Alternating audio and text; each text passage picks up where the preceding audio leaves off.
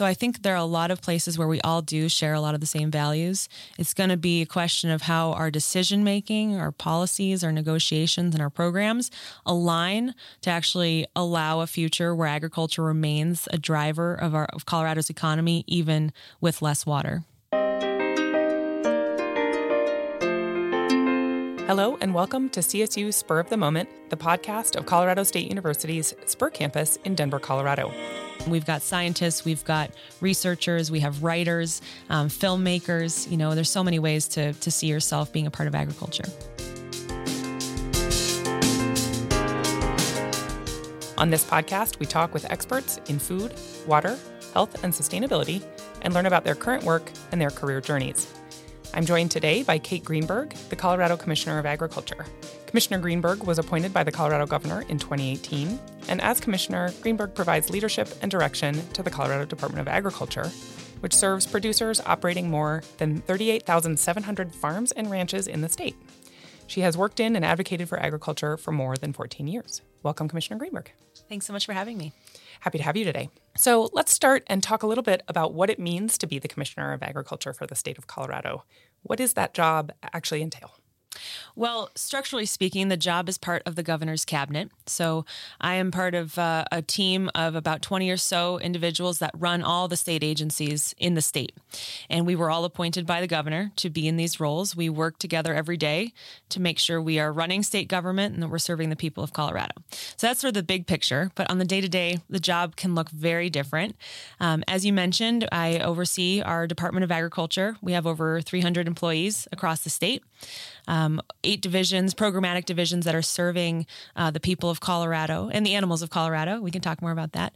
But then in addition, I work with the governor's office on policy and legislative issues that are going on. During the legislative session, we are very present at the Capitol working on bills. I oversee the budget, which influences the work that we get to do. We have our wildly important goals, which the governor has asked all of our agencies in the state to think beyond our day-to-day work and how we actually influence the future of, in this case, agriculture. So advancing that work. And then a big part of my job is, from the way I see it, is being out in the field with our ag producers, hearing what's going on the ground and making sure our work reflects the realities that they're facing. Great. Maybe we can start with that last one. What does it mean to be out in the field? What does that look like? Well, for me, this is, I used to be a farmer, and then after that, I was organizing farmers to shape federal policy, especially for young and beginning farmers and ranchers. And so I've done this my whole life. And by being in the field, what it looks like for me is, making a contact or calling somebody I know or somebody I don't know whose name I've gotten and asking, hey, I hear you got something interesting going on, or you got a big challenge. Would you be open to me coming out there and learning what you do? And usually the answer is yes. Usually they get to me before I get to them and invite me out to say, hey, we'd love to show you what we're doing on our farm or ranch. So then I'll go out there either by myself or with a team, or we'll try and bring other folks who, like legislators, who maybe don't get a chance to be out in the field to go see what's going on. And, it might be a couple hours, it might be a couple days, depending on the visit. And it's everywhere. We've been all over the state, Northeast Colorado, Southwest, my home basin, down in Durango. We visited, had a really wonderful visit and welcome by Chairman Hart with the Ute Mountain Ute Tribe. We will be, I was just in Rifle last night. So we're all over. And this time of year, it's a lot of conferences, a lot of indoor events. But calving season is starting. Growing season, planting will start here in a little bit as well. So different times of year, different types of trips, but it's all about connecting with people in the place where they live and work and understanding what their lives are like in the places they live and work. Wonderful. And I'd like to come back to some of the examples of what it is that's happening around the state that you would like to share.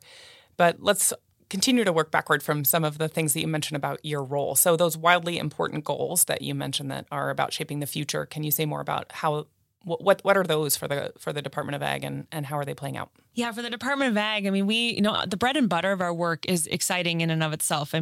We do so much more than I ever knew before coming here. Every single scale in the state, we tear. So we make sure that customers at checkout at the grocery store are getting what they're paying for. That's not something you usually consider with the Department of Ag. So we're going to keep doing that forever because that's part of, supporting a healthy, functioning society. Beyond that, though, we know there are big challenges we face in ag. So we have 4 big WIGs, as we call them, big goals, big vision for how we can help as an agency make the future of agriculture in Colorado more resilient, more equitable, filled with more opportunity for farmers and ranchers and folks in ag. So those are, we're focused on economic resilience, building especially diverse market opportunities for Colorado ag. Voluntary stewardship, soil, water, and climate stewardship is the heart of what we are doing, not only showcasing the role that ag can and needs to play in tackling the climate crisis, building drought resilience, but also the opportunities we have in agriculture to meld our stewardship with new market opportunities. Everything we do is for future generations. So next gen support, whether that's early, apprenticeships, paid apprenticeships that we provide, all the way through lending and beginning farmer financing, which we just launched a loan program this past year, where we have incredibly flexible terms that are meant to reach underserved producers who are looking to get a foot in the door to build their businesses. And then lastly, advancing animal health and welfare. We're responsible for managing any foreign animal disease outbreak in the state, but we also want to get ahead of those. So planning, preparation, working with the ag industry and folks across the state to make sure we're prepared, and then also supporting the work of local law enforcement, of the livestock community in advancing animal health and welfare. Great. And so you mentioned that they're WIGs, wildly important goals, right? Do I have that right? So what does that look like for implementation then? How do you break that down? How does your team think about how to get from here to there, given that you're in this role for some period of time, but not forever, right? Right, exactly. We are time bound, or at least I am. Yep. So every year we go through a planning process, and we're actually just about to get started in that process now, where we set out, what are our big goals, and then how do we break down achievable steps to get there, and how do we push ourselves? We want those goals to be stretch goals. So we're starting to have those conversations with our team, with staff in the various programs that are responsible. One example is our soil health program. When I first started 4 years ago, I was working on soil health and in my past job with the National Young Farmers Coalition, and had a team at CDA that was ready to go. So we convened a big group of folks, mainly folks who were skeptical of us doing this as a state agency, saying, hey, I don't really want the government getting involved in how I farm. Mm-hmm. And we said, well, we don't either. So let's have a conversation about soil health and how you can tell us what you need. Mm-hmm. And that launched into the Colorado Collaborative for Healthy Soils, which is its own entity. It's since merged with COCOOL, Colorado Working Lands Group. But that coalition was really an advisory group to us. They were telling us they want the state to be providing support on soil health. And we've since done that. We built a program in-house. The coalition then passed legislation that created the program in statute. We went from $0 in 2019 to $30 million in 2022. That was thanks to seed money from the Gates Family Foundation, from NRCS, from a few other entities that had small bits of money. We built the program from there. We couldn't do it without those partners, but that made us eligible and I think competitive for then receiving a $25 million Climate Smart Commodities grant through USDA. Well, that's a great example. And I know soil health is such an important piece of achieving those wildly important goals across the board, really. It's about the next generation. It's about resiliency. It's about economic resilience. Really cuts across all of those. So that's a great example. Let's keep going backward to some of the other things you mentioned as part of your job, working with the legislature and policy setting. Can you say a little bit more about that? Absolutely. So every year, just like we do with our wildly important goals, our budget and our legislative package we put forward through the governor's office and then eventually to the legislature. So in the fall, November 1st is when the governor presents his budget to the legislature and to the public. And that includes what we've put forward as an agency. We then have to move forward in defense of our budget to the Joint Budget Committee, which meets before the legislative session starts. That's when we have our initial hearing. And then as the legislative session continues, the budget, just like policies, get negotiated. So we work very hard through from January through May to make sure that our goals, we are pushing them through the finish line and working in tandem with our partners in the legislature to achieve those goals. We also work on pieces of legislation that don't come from the agency, but that might impact us. So we often will give technical testimony or just support lawmakers in understanding how something might be implemented that they want to put into legislation.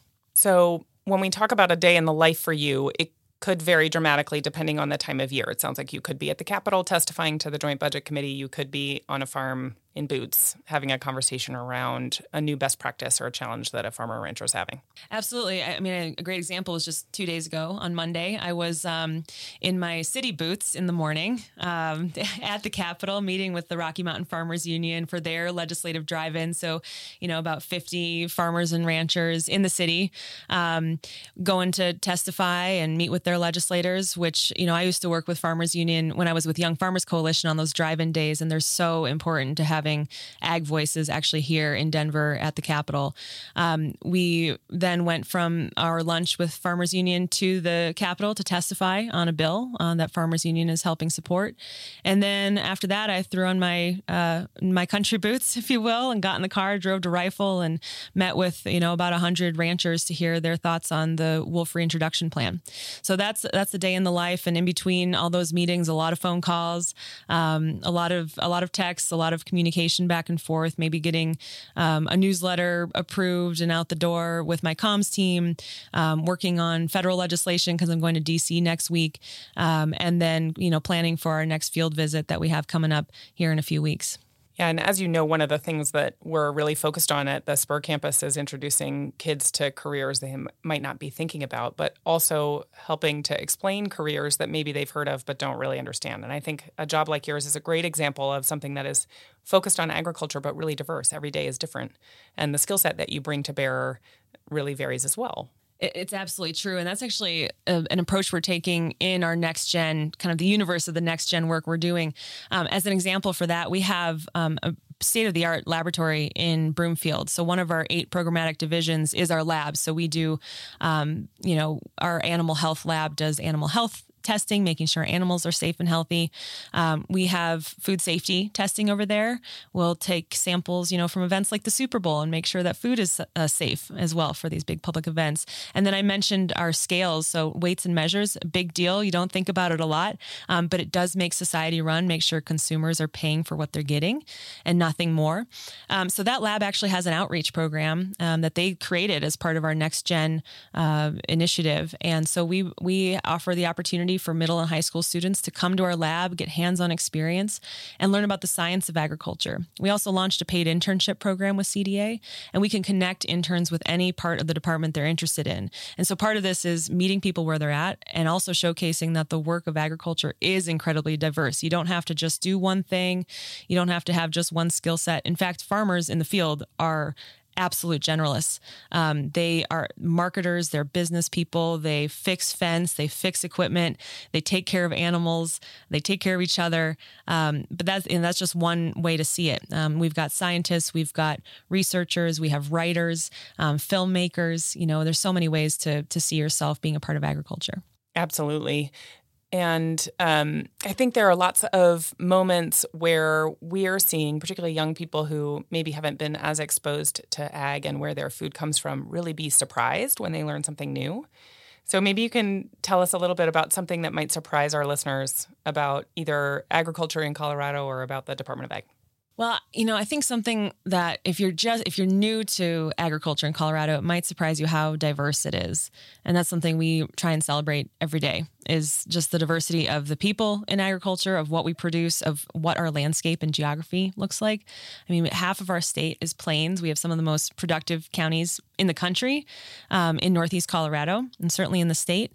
And then we have high country where cattle graze and, permittees work on the federal lands up there, western slope, mountains and river valleys. We have a lot of microclimates like North Fork Valley, for example.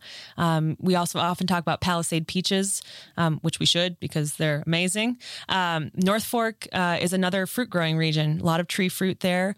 You go, diagonal across the state down to Rocky Ford and the lower Ark Valley. Of course, more fruit, melons, watermelons. We're famous for them down there. Chili, of course. We're actually growing quinoa in the San Luis Valley. This is a high mountain crop. That's one reason. Another reason the valley is so unique. It's a big potato and barley region, but they're dealing with a lot of water challenges, looking for how to continue ag production with less water. And so crops like quinoa, there's a growing effort to expand in new and diversified crops. And then the people who we have in agriculture. We want to see more diversity, more people seeing themselves as part of our ag community. But we celebrate folks of all backgrounds who are here with us. We also recognize we have 2 federally recognized tribes, and I think about 46 other tribes represented in the state, all of whom have history of agriculture in this state. There's the Acequia communities in southern San Luis Valley who have been managing their water on the Acequia system and the Acequia way for centuries. And so celebrating that history, all those people and communities that make Colorado ag what it is. Can you describe the Acequia system? What does that mean for someone who hasn't heard of it? Well, and I'll speak of the Acequia system as an outsider because that's what I am. And so I say this with a lot of humility and respect to the Acequia communities. But Acequia, in my understanding, is sort of 2 meanings. One is the actual infrastructure, the Acequia ditch.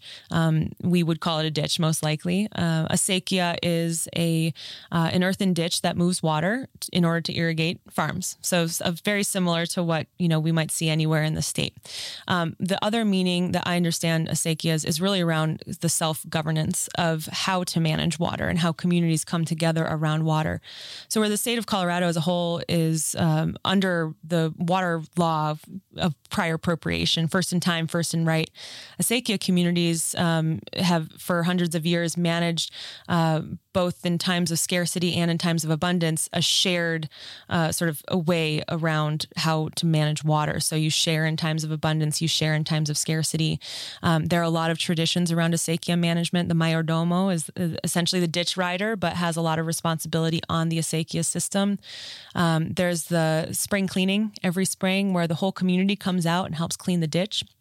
And so there's a lot of community culture wrapped around how water is stewarded in the Acequia communities, a lot of which you could see as parallel to how we do it in the rest of the state, but it is quite unique to Acequias. Great, thank you. So while we're on the topic of water, we can't talk about agriculture in Colorado without also talking about water. So I know it is on your mind every day, and it's part of your resiliency goals as well. Can you talk a little bit about what is keeping you up at night when it comes to water in the state, and also what's giving you hope? What's keeping me up at night is what feels like accelerating pressure on our water system. We've known for a long time that we were going to be facing drier times, hotter times, potential shortage on the Colorado River system. We've hit those times before we were hoping we would have to deal with them. That said, I think the good thing is we did know they were coming and we're not totally surprised. So there are some good sort of foundational elements that we are able to work with to navigate the situation. But what really keeps me up is that, agriculture is often looked to as the place to get water to meet our growing needs in other places. And we are not opposed to being a part of the solution. In fact, I was talking to producers on Monday who were asking how they can help with the issues on the Colorado River. I mean, they are very well versed in what's going on. They want to be part of the solution. I think oftentimes agriculture can be painted as not wanting to be part of the solution. It's just wanting to hang on.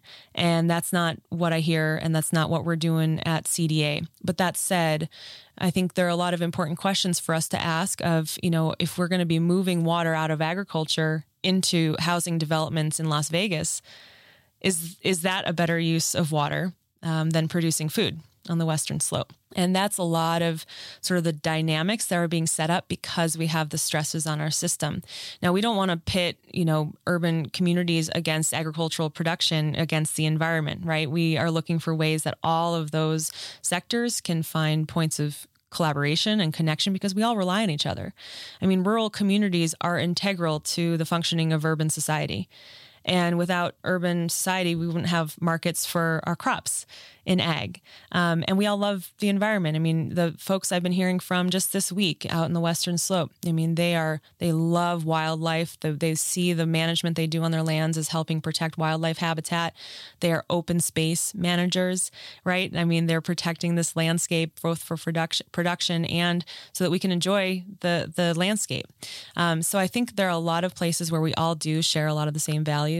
It's going to be a question of how our decision-making, our policies, our negotiations, and our programs align to actually allow a future where agriculture remains a driver of Colorado's economy, even with less water. So you're saying it's complicated. Yeah, that's probably the shortest way to say it. Right. So it is it's a complex problem too, right? Not only complicated, but complex in that if you pull on one string in this system, it impacts everything else.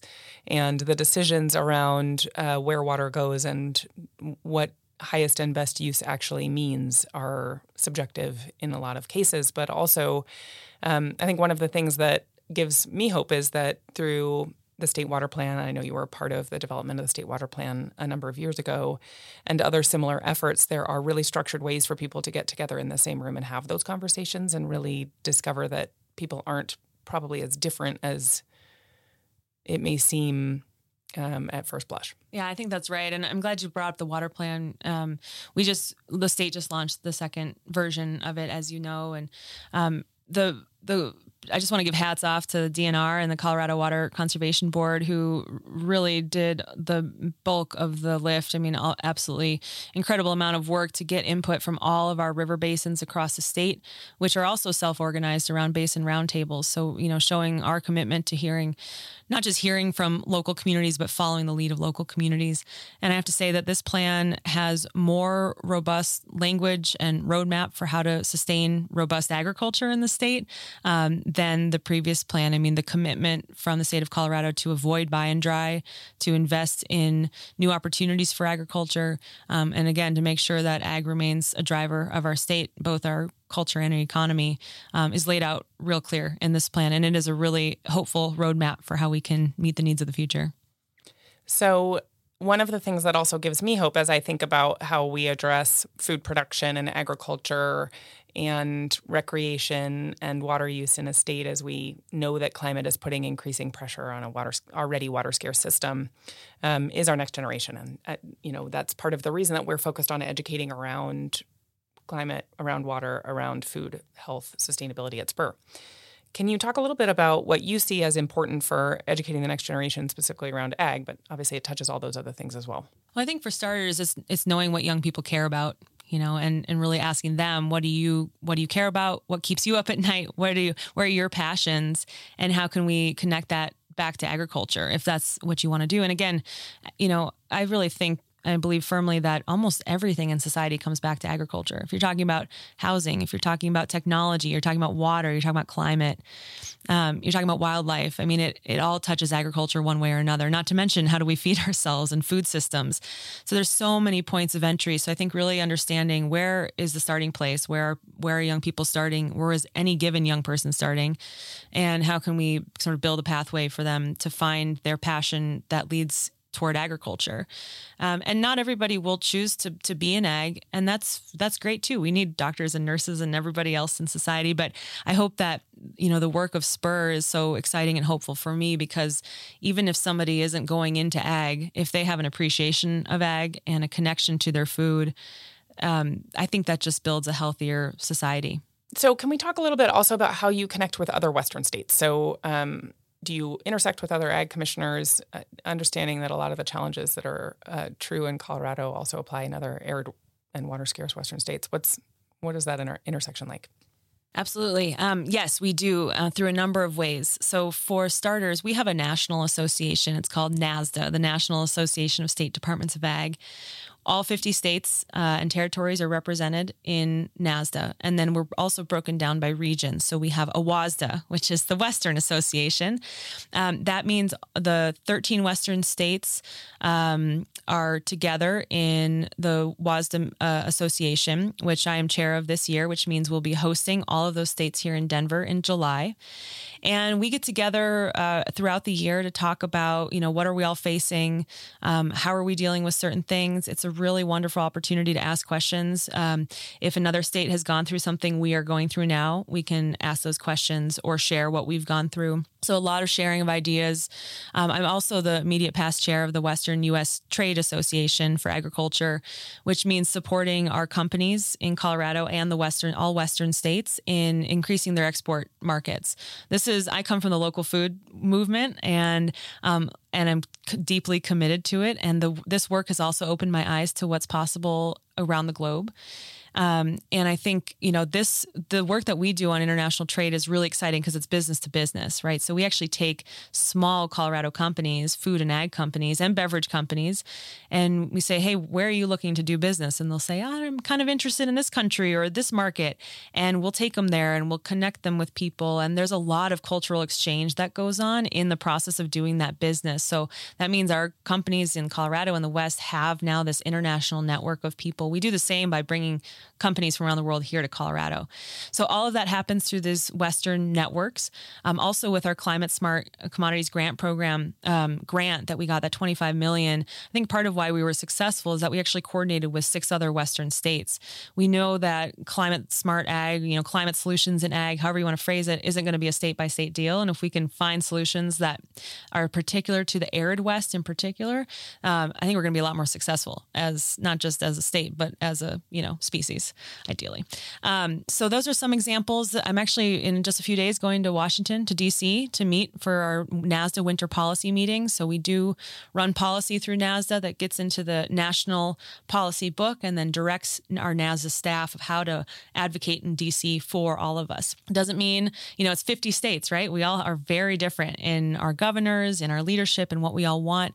But that's why we go through the policy making process and debate the policies we want to put forward. And that also helps us leverage our voice as Colorado Department of Ag with Congress, with federal agencies. We have a lot of fantastic partners on the federal side, but we are plugged in there both as a state and as a Western region. Great. And so you mentioned as part of that intersection with other states, some international work, imports, exports. What's coming into Colorado and what's going out of Colorado? Just out of curiosity, what might surprise people about how we're importing and exporting food products? Well, our number one export is beef. Cattle is our number one commodity, and our number one export, not just in ag, but a top driver of exports. Yeah, across sectors in the state. We do a lot of business with a lot of countries that are both established markets and emerging markets. One example I'll talk about is the United Kingdom, and big trading partner, but a lot of opportunities left because we don't have a trade agreement officially with the UK. We have had just direct conversations as a state of how can we help, increase our business. I mean, we're one of the largest, kind of shared investors in each other's countries, obviously allies, partners. But we do business with, I mentioned cattle. We brought Mexican and Canadian cattle buyers actually to Spur during the stock show because we do a lot of trade on the cattle genetic side as well. Of course, spirits, beverages. We do a lot of exporting there. Our largest ag commodities in the state are usually sold and traded on the export market. You think of corn, wheat, dairy being our top drivers economically speaking. Just from a scale perspective, that's all global market. So it's everything from the commodity side to, again, we've brought small breweries from Colorado abroad to sell Colorado beer. Colorado lamb is a big one as well. A lot of it comes to our branding as well. I think folks that we work with around the globe really do see Colorado as a special place, a special landscape, and we've been told this from our partners abroad, innovation, entrepreneurship, commitment to climate change being drivers of why they see Colorado as an opportunity to partner on the business side. That's great. Excellent. Thank you. It's always interesting to hear a little bit about how we are seen from outside, and particularly that we are innovative and and forward-looking, I think, is testament to not only the way that the agricultural community, but also sort of the innovative and entrepreneurial spirit that has existed in Colorado for a long time as well, in all sectors. So let's talk a little bit about how you got where you are. So you have a farming background, at least you have worked on farms, but is that where, did you start growing up on a farm? How did this path emerge for you? Well, it was definitely an emerging path. It was not a planned path, I'll tell you that. So I grew up in Minnesota, split part-time between the country and the city. Early years were Mankato, which back then was pure ag country. Corn, beans, dairy. So my family, I'm not from a farming family, but I was growing up all around farming families and spent a lot of time on their farms as I was growing up. But then I also spent most of my childhood in the city, in the heart of the city in Minneapolis, and didn't think twice about, where my food came from or who was growing my food. So it wasn't until I left for college, went to Whitman College out in Walla Walla, Washington, Eastern Washington, and started a farm internship. Because I realized, wow, man, I'm eating 3 meals a day and I have no idea how this gets to my plate. I kind of want to figure that out. So it really just was that initial curiosity from, I think, being in a new place and kind of having my world opened up a bit. And then getting into farming opened it even more. I spent various seasons on different farms, Western Washington being the main growing season for me, which was very different from Eastern Washington in terms of precipitation and climate. A lot more rainfall in the West than the East. But spent many seasons doing seasonal work in ag and natural resources, managing field programs that were focused on the policy and ecology of the Intermountain West. And then eventually moved to Mexico because I was intrigued by a project to reconnect the Colorado River with the sea. We have allocated the Colorado River to the extent that the river no longer reaches the sea, which it used to be a 2 million hectare delta. And so I moved to Mexico to work with the Sonoran Institute, essentially in an ag position, helping plant trees, collect native seed, sow those seeds along the riparian area, really a riparian restoration effort with a lot of ag component, a lot of irrigating in the desert. And meanwhile, kind of what was going on above us was a negotiation to see if we could get, a water trust that was actually created, get water to go through the Colorado River Channel to actually reconnect with the sea. And so that's what opened my eyes to policy in particular. I was hoping I could just do seasonal work and farm, for as long as I could, without having to get involved in policy or politics. And that changed dramatically when I, was standing in Mexico at our work site, literally watching the Colorado flow underground and realizing, hey, this is because of decisions that we've made as societies, as countries, as states, that have led to the landscape we're managing. So if I really care about ag and the future of ag and the future of nature and natural resources in the West, probably need to get involved in policy. So that's, I kind of bounced around about some one-way tickets and tried to figure things out. And then I was lucky enough to be brought on by the National Young Farmers Coalition in the very early days of the coalition, late 2012. One of the co-founders, Lindsay Shute, was my boss and just an incredible leader and visionary for creating this national network of young people who were facing the same barriers in getting started in farming. And really land access and access to capital were the top two. So I was brought on as a Western organizer, moved to Durango, which is home base, been home base for the last decade, and got to drive around the Intermountain West, getting chapters of young farmers built, getting farmers to DC, bringing Congress out to the farm, and then building policy that was built by young farmers for the future of young farmers so they have actual access of opportunity to create a life in agriculture. Great. Well, that's quite a journey. And I think like a lot of people that I talked to, wasn't linear, right? You didn't set out to have this exact path, but maybe you could talk about a couple of the particularly pivotal moments or people who've influenced you along that path to where you are now. It was anything but linear, and I think that will be how the rest of my life goes, I would imagine. There've been so many pivotal people along the way, and frankly, so many of them have been in agriculture. Early on, there were folks who, I was new to Durango. I do have old family connections in the ag world in Southwest Colorado, but that was 40 some years ago that my folks were, helping out on a ranch down there. So I was basically new. And in any rural community, you get a newcomer and folks are waiting to see how long they stay and if they're really committed. And I respect that deeply because you see people come and go and come in with big ideas and a year later they're gone. And people who live in rural communities are there for the long haul and there for their community. So, I think I certainly realized I needed to prove my commitment early on, but there were some early cheerleaders too, who I think realized that there was a role for young people to have a voice at the table, a seat at the table, and actually created that seat for me. That happened actually with our Basin Roundtable on talking about water. And Mike Preston, who now works, who was with Dolores Water Conservancy District, and now is with the Ute Mountain Ute Farm and Ranch Enterprise board, and really believed in me and what I was doing from the beginning. There were a number of people like that all across the West, actually. And then, of course, I took a big leap of faith in applying for this job. Part of my role as I eventually became Western Program Director and built the Western Program. And when Governor Polis was elected, he opened up applications for all of his cabinet positions. You don't need to do that as governor. You can hire whoever you want, as long as they can get confirmed by the Senate. But he opened up applications. I had never worked with the governor before, didn't know him. And so I went all around Colorado saying, hey, the young farmers and ranchers we're working with, there's a great opportunity in Denver.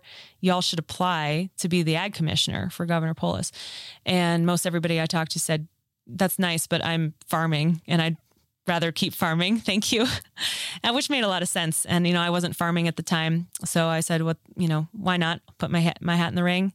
And, a few weeks later, I was moving to Denver. So talk about nonlinear, but, I think along that way, again, there were people who I leaned on. One of my predecessors, John Stulp, former ag commissioner and water czar, as he was dubbed when he was helping with the previous iteration of the water plan, farmer in Southeast Colorado. Just remarkable human, remarkable family, and one of those people who was every step of the way had faith and belief in what was possible for the next generation. And that's just to name a few, but it's really been the effort of the community to do anything that we've done. I mean, the soil health example I gave, that's been built by hundreds of people and dozens of organizations across the state. And so really I think that's the bottom line is the partnerships and collaboration that exists in ag have really been the thing that's propelled me forward. Well, and it seems to me also that nonlinear path also leads to a diverse skill set that comes into play on a daily basis for you. So we talked about the diversity of the job, but it also takes a diversity of skills. Maybe you could talk a little bit about, you lead a team, you have policy and political conversations, you have to be conversant in the technical side and understand what farmers and ranchers are telling you. Can you talk a little bit about how that mix serves you in this role? I think the best thing I can do in this role is help lift up other people in their roles. I am a generalist through and through. I am an expert in nothing. And so I rely on a team of experts who are excellent at what they do at CDA. And that's really the baseline for me, is knowing who to call on a particular issue and how to recruit the right people into the conversation to get to the best answer. So, with that, I also came into this job wanting to just be a sponge, just to absolutely soak up everything I can, both from how state government works to what's going on in ag and how we can help with our role. So, that's really foundational to me, is how can I help make sure that everybody on my team is doing the best that they can and really uplifted in their work. In addition to that, you mentioned policy, politics, speaking, being in the field, being in DC. I think it's so much learning as you go. And there are some foundational things like being curious about what people's lives are like. Anybody can learn how to do that, right? I'm not learning how to be an engineer, and very technical skill set. But I am very curious to know more about how people are living their lives, what their needs are, how we can be a partner in helping meet those needs. I don't want to oversell what we do, as if we could fix every challenge that's out there. But we are a partner in this, CDA. I think one example, we have been doing a lot more emergency response in the last few years. All of us have, right? But CDA as an agency have been doing a lot more than we are built for.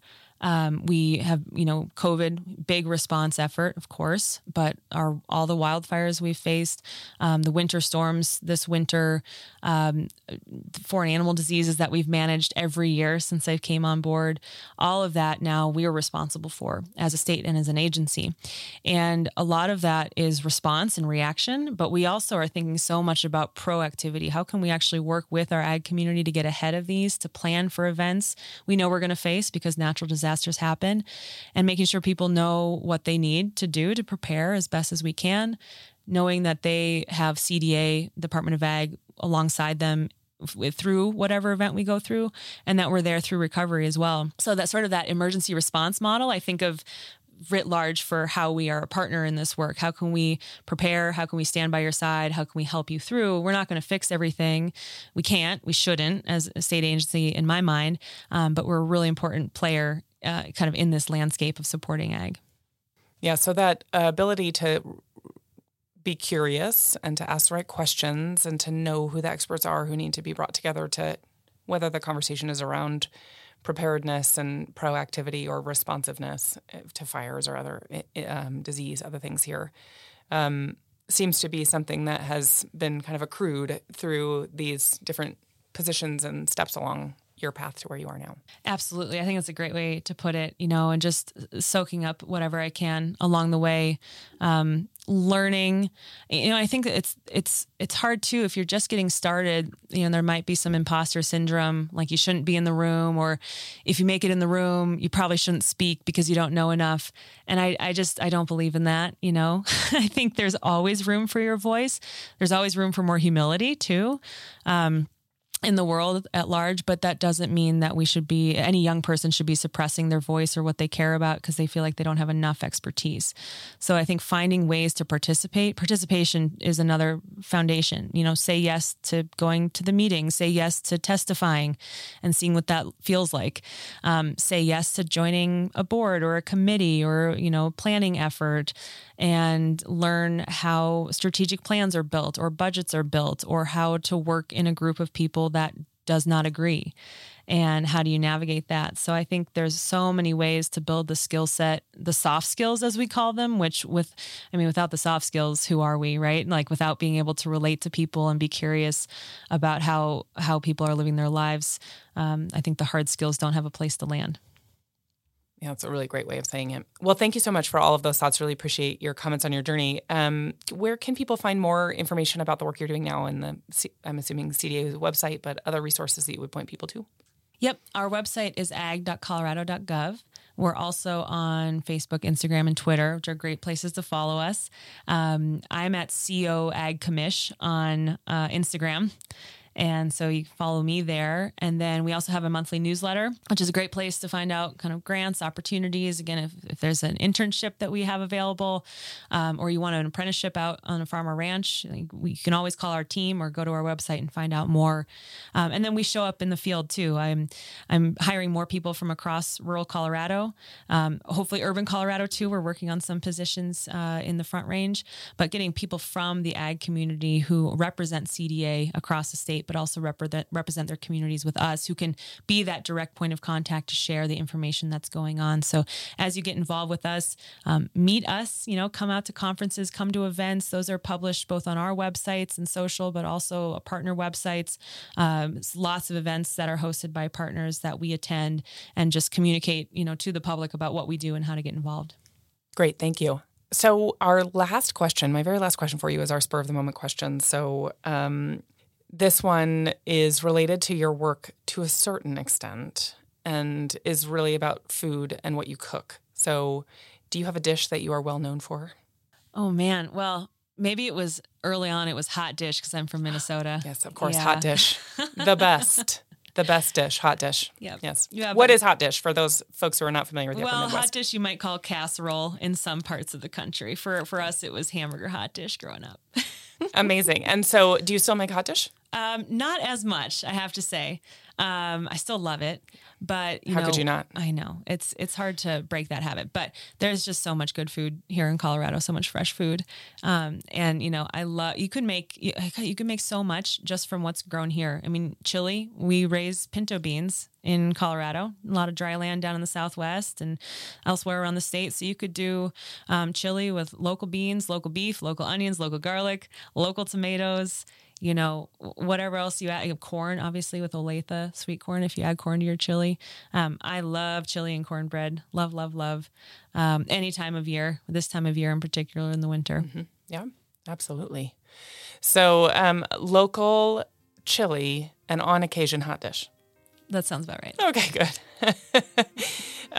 Okay, so thank you very much. We really appreciate the time that you spent with us here on Spur of the Moment, and grateful for your service to the state of Colorado. Thank you very much, Commissioner Greenberg. Thanks so much. It's been a pleasure. The CSU Spur of the Moment podcast is produced by Kevin Samuelson, and our theme music is by Ketsa. Please visit the show notes for links mentioned in this episode. We hope you'll join us in 2 weeks for the next episode. Until then, be well.